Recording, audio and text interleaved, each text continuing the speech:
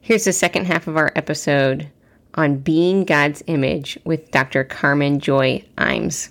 Like, he made a counterpart. Where's the counterpart in our ministry today? That's a great point. Mic drop. So, right? I just long for, Heather, you said that you feel like churches have not always known what to do with you, sure. which is so sad. And I feel like many women like us often feel like we're longing for a church community where we can bring all of who we are right in service of the gospel. So in true. Service to our Lord. This isn't about me grabbing power. This is about, I have something to offer. I want to contribute. And there are boundaries around what can be contributed. Yes. So what I would say is if listeners are in a context where women can't hold every role in the church or can't do all the things, what can they do? Let's be creative. Sure. So maybe a woman can't preach in your context, but can a woman be part of a sermon brainstorming team? Sure. Can a woman offer reflections during the service? Can a woman teach a Sunday school class, give a seminar at another time during the week? That's right. So at my own church, women do not preach, but they've just asked me to teach a summer class. Other churches ask me to preach, so I travel to other places and preach, but I can't do it in my own church currently. Oh, man. Yeah. Go ahead. If your church only has men as elders, how can the men who are on the elder team make sure that they are hearing from women, that women are having input in the decisions that are being made? Because women are going to bring a perspective. Women are half the church. That's right. And so women are going to bring a perspective and a group of resources and capacities that men don't have. Like, we're similar, but we're different. And so we need to bring we need to get that whole picture. We need to be hearing from women. That's great. I love that. Oh, go ahead. Well, I've been in a lot of church contexts where, they are creative. And what's going on is women aren't permitted to, quote unquote, teach. And yet down the hall, they're teaching students, they're teaching children, which is actually where it's at anyways. Mm-hmm. And they're teaching in every capacity, but not on a stage. And it's really a workaround. And I guess my question is, at what point do you say, I'm not okay with it? Like, are you more of the mind that if you can make it work without pulling it out and examining it, then do it?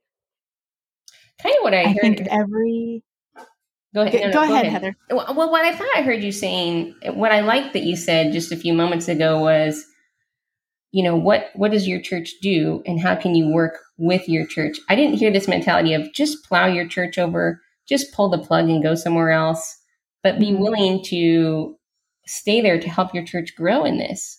Sometimes women like us put so much pressure on that we might be the catalyst for change if we're willing to work with our churches. It's kind of what I hear you saying. I think there does come a time for each of us where we might need to say, okay, it's time to go elsewhere.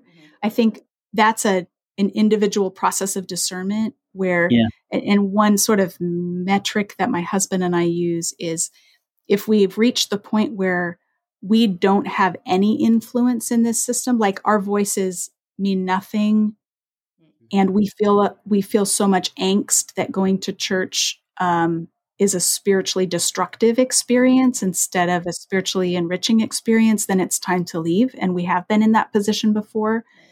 But there are other cases where I think if there's a sense of calling to this community and a commitment, and there are good things happening, and maybe it's not the ideal scenario, but I'm still able to make a contribution and I'm still receiving from the work of the Spirit, then stay. But that's something to be individually discerned. Sure. Thanks. I appreciate that.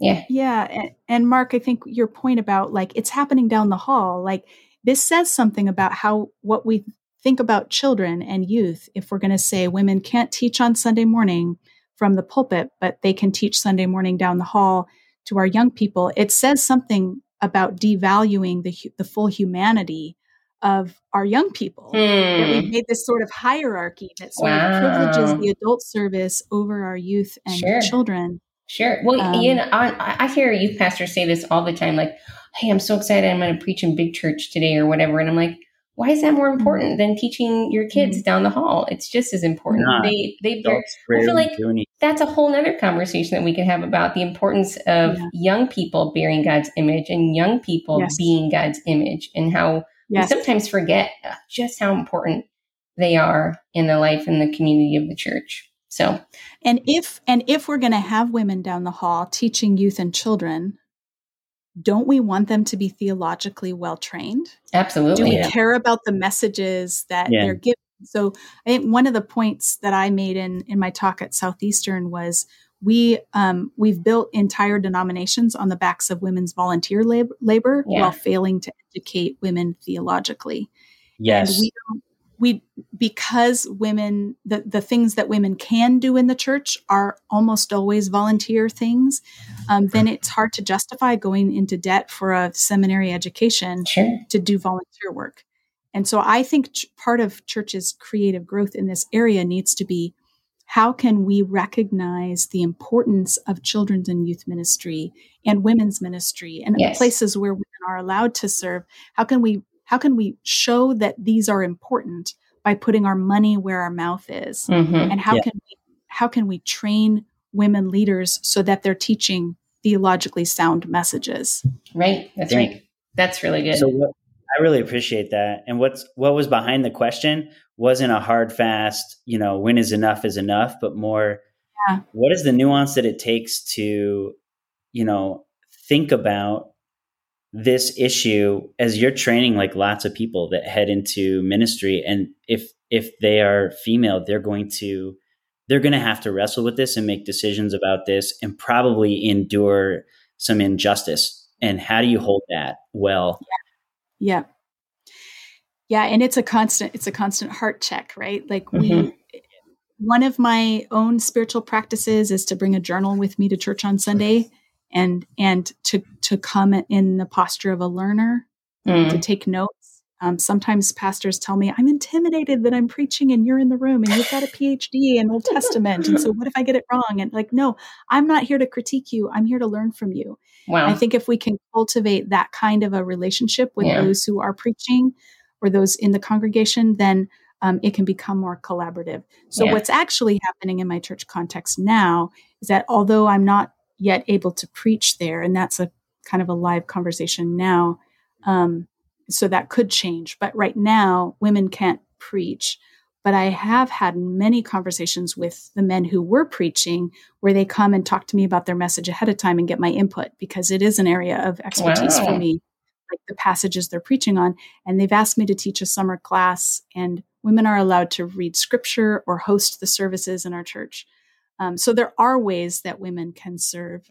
And I'm leaning into those, and available if the boundaries change, available to do more. There you go. That's great. Yeah. Heather, wouldn't you run this episode for like an hour if we could? I would run it for an hour because this is so personal to me. I have experienced this countless times in my ministry life. And, for somebody who holds a more conservative theology and doesn't really want to jump ship from that, I'm oftentimes put in conflict with my ministry calling and my conservative theology.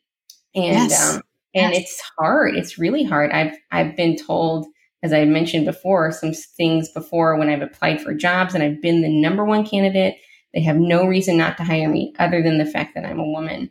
And I've just had people just pull the plug and just say, well, we were just thinking if we hired you that maybe the girls in the ministry were going to run off and think that they could be senior pastors. And I'm like, okay, I've been in ministry for, a decade, and that has never happened in my ministry. So, it's like things like that, right? Where, I, in my last church that I was working in, they were super gracious. Like I got up and gave a message, and they had the interim senior pastor kind of tie a bow on it at the end so that people felt like it was okay. But I had so many people that were like so appreciative. And apparently it was the first time in the history of that church, a church over 100 years old, that a woman had gotten up and given a type of message like that. And so, wow. but it was received well. And it just makes me think, like, maybe people aren't as bothered by this as we think that they will be. But we've created such this strong box around it that we almost get uncomfortable by the fact of just even trying to open that box. And culture is already there, though, is the thing. Like, culture is already there and the church is following it. Like, every day my wife goes to work and trains doctors and cuts people open and trust their life to her. And then you're going to tell me that she can't stand on a stage and speak. Sarah's a more eloquent speaker than almost anyone you'll ever meet when she needs to. Yeah. And fully capable of the training, Sure. And I think this is why conservative churches are difficult spaces for talented women who are able and willing to lead. And I like you, Heather, I don't want to run off and go to a liberal church. Like it's like foundationally important to me to worship in a place where scripture is taken seriously. And I think that's why this becomes such a contentious issue, because those who are trying to take scripture seriously come to different conclusions about what's okay for women to do. Sure. So I hope that our conversation has helped readers to go back a little further in the biblical story to ground things. Because I think sometimes we get so stuck in a couple of Pauline prohibitions and our whole conversation revolves around those verses, and we miss Romans 16 and we miss Genesis 2. And we don't see this wider picture of, like, there's a much bigger vision here. Yes, Paul is putting some limits on particular expressions in particular churches at a certain time period. We need to understand well what's going on in the culture and what exactly is he prohibiting. And I think one book that's been helpful to me is John Dixon's little book, Hearing Her Voice. He argues that that what's happening in a Sunday morning sermon is not what Paul's prohibiting when he says that women should not teach or have authority over men. Like that kind of teaching or having authority or teaching in a way that has authority is not a Sunday sermon. Like that they didn't have Sunday sermons the way that we did. So that's actually a more paradigm setting, doctrinal trajectory setting activity that he's restricting to men in that context. Wow. And so if you're in a conservative church that takes scripture seriously and you would like to see women have the opportunity to preach, that book might be a good place to start. There you go. And I think too, and we'll wrap up this conversation here. And, I think that in the conservative church world that I've kind of danced around in, it's so important to have open conversation, because this can quickly turn into resentment towards your church and your church leaders if you feel like you're a woman who does not get to exercise your gifts fully and freely. I actually had a conversation not long ago with a church leader where I just called him and I said, look, I feel like I'm sitting on the sidelines. I feel like I've shown that I have these gifts and nobody's giving me a track to run on. And I said, I'm bored. I am not fulfilling my kingdom mission, and it's breaking my heart here, and I want to be a part of this church, but I wonder if this church has a place for a person like me. And I said, and I flat out was very honest. And I just said, I really believe that it's because I'm a woman in ministry, or because I'm a woman. And he didn't disagree with me. And he said, Heather, traditionally this church has had men teach everything. He's like, but I want to see that change. And that meant a lot to me when he listened and he said that. And so, I just want to encourage the ladies out there who have found themselves in similar situations to just have that open dialogue, to not grow a heart of resentment, but to be soft and tender and open to communication with your church and your church leaders. So, Dr. Imes, this has been such a fun conversation, and it's been a real blessing to have you on the podcast. If people want to connect with you, what's the best way that they can connect with your work? I'm on Twitter and Facebook, so it's easy to find me there. I have a YouTube channel where I hope to start releasing Torah Tuesday videos again soon on Tuesdays. And I have a blog, carmenjoyimes.blogspot.com.